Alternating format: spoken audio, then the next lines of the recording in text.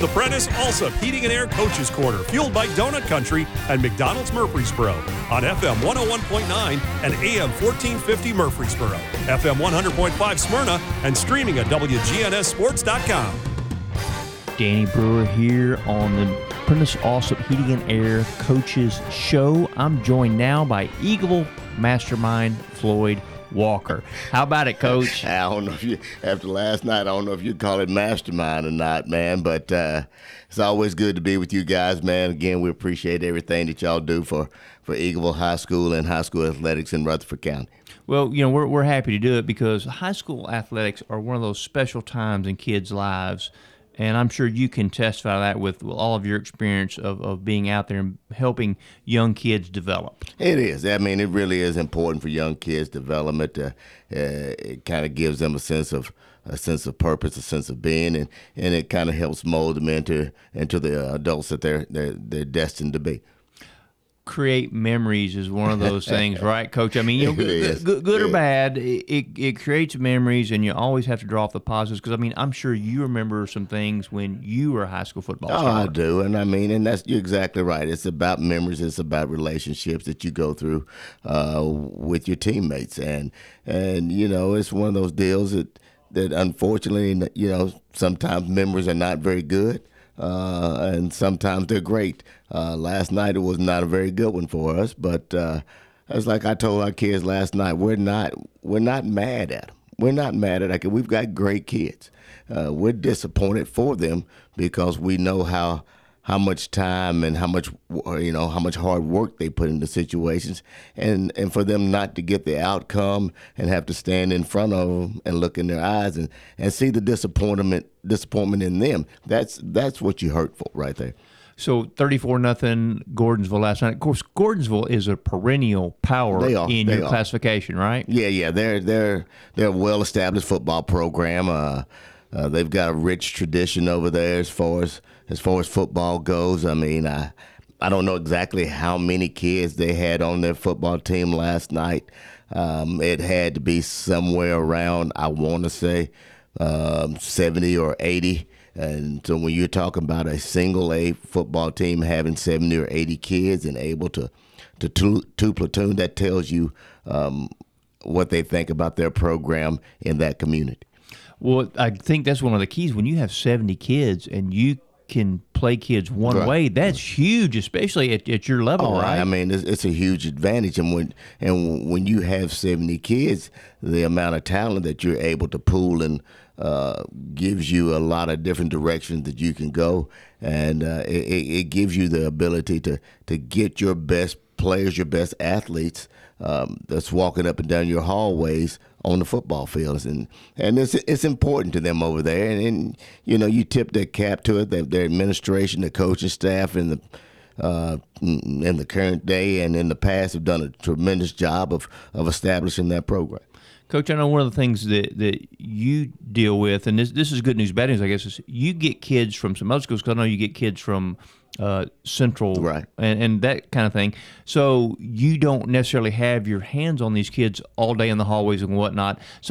But it helps you also to put numbers on the field. It helps you to put numbers on the field. But the biggest thing about the co-op deal is that you don't get them in the weight room on a regular, consistent basis. There may be some kids that come from Central Magnet that are big-time contributors for us, but as far as strength and conditioning goes, they don't get it on a regular basis, which kind of limits them just a little bit. But you enjoy having those kids. You appreciate those kids and the sacrifices that they make, coming from a strenuous academic background, and then having to hop in a car, drive an hour, practice for 2 hours, then hop in a car for another hour to go home. So you can't have anything but respect for those type of kids that are willing just to do those things, just to play the game of football. Coach, let's talk a little bit about offense. I know we've kind of struggled the last couple of weeks. We have. Really. What do you? Obviously, we need to score points, but what are you trying to do short term differently to maybe make some things happen? The biggest thing that we've got to do is we've got to eliminate self-inflicted wounds. we had drives going, but it may be a penalty. We have drives going, it may be a missed assignment. We have drives going, it may be a drop ball. It may be a misread by the quarterback. So there's a number of things that are taking place that are crippling us offensively that we've got to correct. It may be a deal to where we may just have to simplify it and do it out of multiple looks. But regardless of what it is, we've got to stop creating our own or becoming our own enemies and killing our own drives. Well, you know, oftentimes they say in high school sports, it's not the team that beats the other team, it's the team that doesn't beat themselves. And that's what it is. And when you play a great football team like Gordonsville, you take Gordonsville, I think they may have finished in the semifinals last year in Division 1A.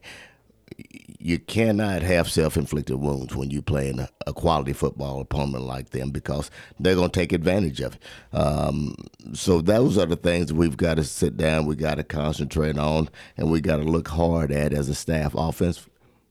Coach, talk a little bit about your defense, and I know you gave up 34 points, but I mean, realistically, when you think about the squad that Gordonsville has, probably not totally disappointed with their effort on defense. We're not disappointed because a lot of those points were still offensively related because either A, we didn't do a good job of forcing them to do other things because of the score, but defensively I thought our kids ran to the football. I thought our kids tried to get off of blocks.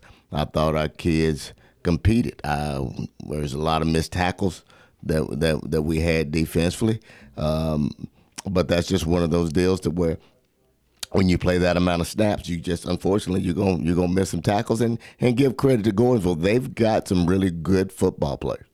When you talk about the trenches, especially in a game like this, that's also difficult for you guys because most of your probably linemen play both ways. All of our linemen play both ways. I mean, we start 5 on offense, and 3 of the 5 go right over, and they play defensive line for us. So from a conditioning standpoint, it wears and tears on it. But the thing that's pleasing to see is that they don't back down from that, and they don't bend over and grab their knees and trying to grasp their breath. They stand tall, and when the ball snaps, they compete in battle, and that's all you can ask for a young man. It's like we kind of talked about last week. You get knocked down, but you still have to keep getting up and standing tall and coming back for more day after day after day.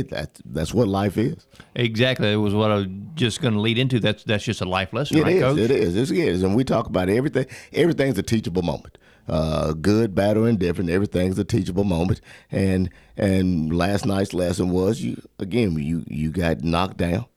So now you've got to get back up, and it's 2 weeks in a row we've been knocked down, and we're not going to shy away from it. We're disappointed in it. It's not characteristics of Eagleville football, and it's not acceptable for Eagleville football, and we're not going to sit here and say coulda, woulda, shoulda, and we're not going to feel sorry for us. We're going to get back to work on Monday, roll up our sleeves, and try to get this thing turned around. Let's talk about what's coming up, and that's the Tennessee Heat. Tell me a little bit about Tennessee Heat. Is that like a homeschool team? What is that? It is a homeschool team. They're playing the 8-man football league, but occasionally what they'll do is they will play a 11-man football game. And the way we found out about them was during the track season, one of their coaches, they normally come and participate in the track meet at our place, and we got to talking about it, and we lost the game last year because Grace from Columbia kind of went 8-man, so we were looking for an opponent. He said, hey, look, call our guy. They'll probably play you because they're always looking to play somebody. So we called him up, and we were able to fill that spot. So we're excited that our kids get another opportunity to play another game and another home game. Coach, I know this is I'm not asking for your game plan, but how do you prepare for a team like that? Well, they've played one 11-man football game. They played Red Bowling Springs, I think, 2 weeks ago, and we've already had that film exchange with them. So that will be the only game that we'll look at. We'll look at them versus another 11-man opponent, and we'll try to do the best game plan that we possibly can. You talked about simple, and sometimes you got to simplify things. realistically, does it come down to Eagle being a better Eagle, and that's all you're worried about? We can't worry about what happened in Moore County. We can't worry about what Gordonsville did to us. We've got to go back, and we've got to evaluate us and see what we can do, and see what we can do at a higher level. Coach, when you think about it, we've talked about memories, we've talked about character building and life lessons and all that stuff. When you think about all this stuff, yes. At the end of the day, you just want to bring a smile to a kid's face, whether it be good or bad, right? You do. You really do. It's a game. Anything that ends with ball in it is a game. And it should be enjoyable for them, and it should be memorable for them, and it shouldn't be something that's dreadful for them. And you don't want any kid to ever feel that way. It's like it's misery, because it's not. It's a high school football game. For a lot of kids, it's something that they've dreamed about playing their entire life. For a lot of kids, it's something that they're probably not going to play once their high school career is over with. But it's something that can be an enjoyable, memorable time for them, and that's what you want for them. You want for them, when they look back at it 15, 20 years from now, it puts a smile on the face, because they remember the times that they had playing. They remember the times they had in the locker room. They remember the times they had in the weight room. They remember their teammates, and that's what's the most important thing is. Coach, home game, the Eagle community will get to come out and have an opportunity to support and see some Eagle football. Yeah. Excited about that, I'm sure. Yeah, we're excited about that. But, I do want to mention this. We lost a young man last night, a senior, because we were talking about careers and what football does. We lost a young man, Austin Spann, last night, fractured an ankle, fractured a leg. I'm not exactly sure, but I know we've lost him for the year. So you're looking at a senior whose career is over. So what you think about in those times is you wish him a full and healthy recovery, and you hope that he'll have some great fond memories that he'll take with him. So we want to, our prayers go out to him. We want to wish him the best, and him and his family too. Coach Walker, as always, we super, super appreciate your time. Floyd Walker, Eagleville football. Get out there and see them boys, because they're going to put on a good show. I guarantee that. We're going to do it. Yes, sir. Thanks, Coach. Best of luck. Thank you, sir.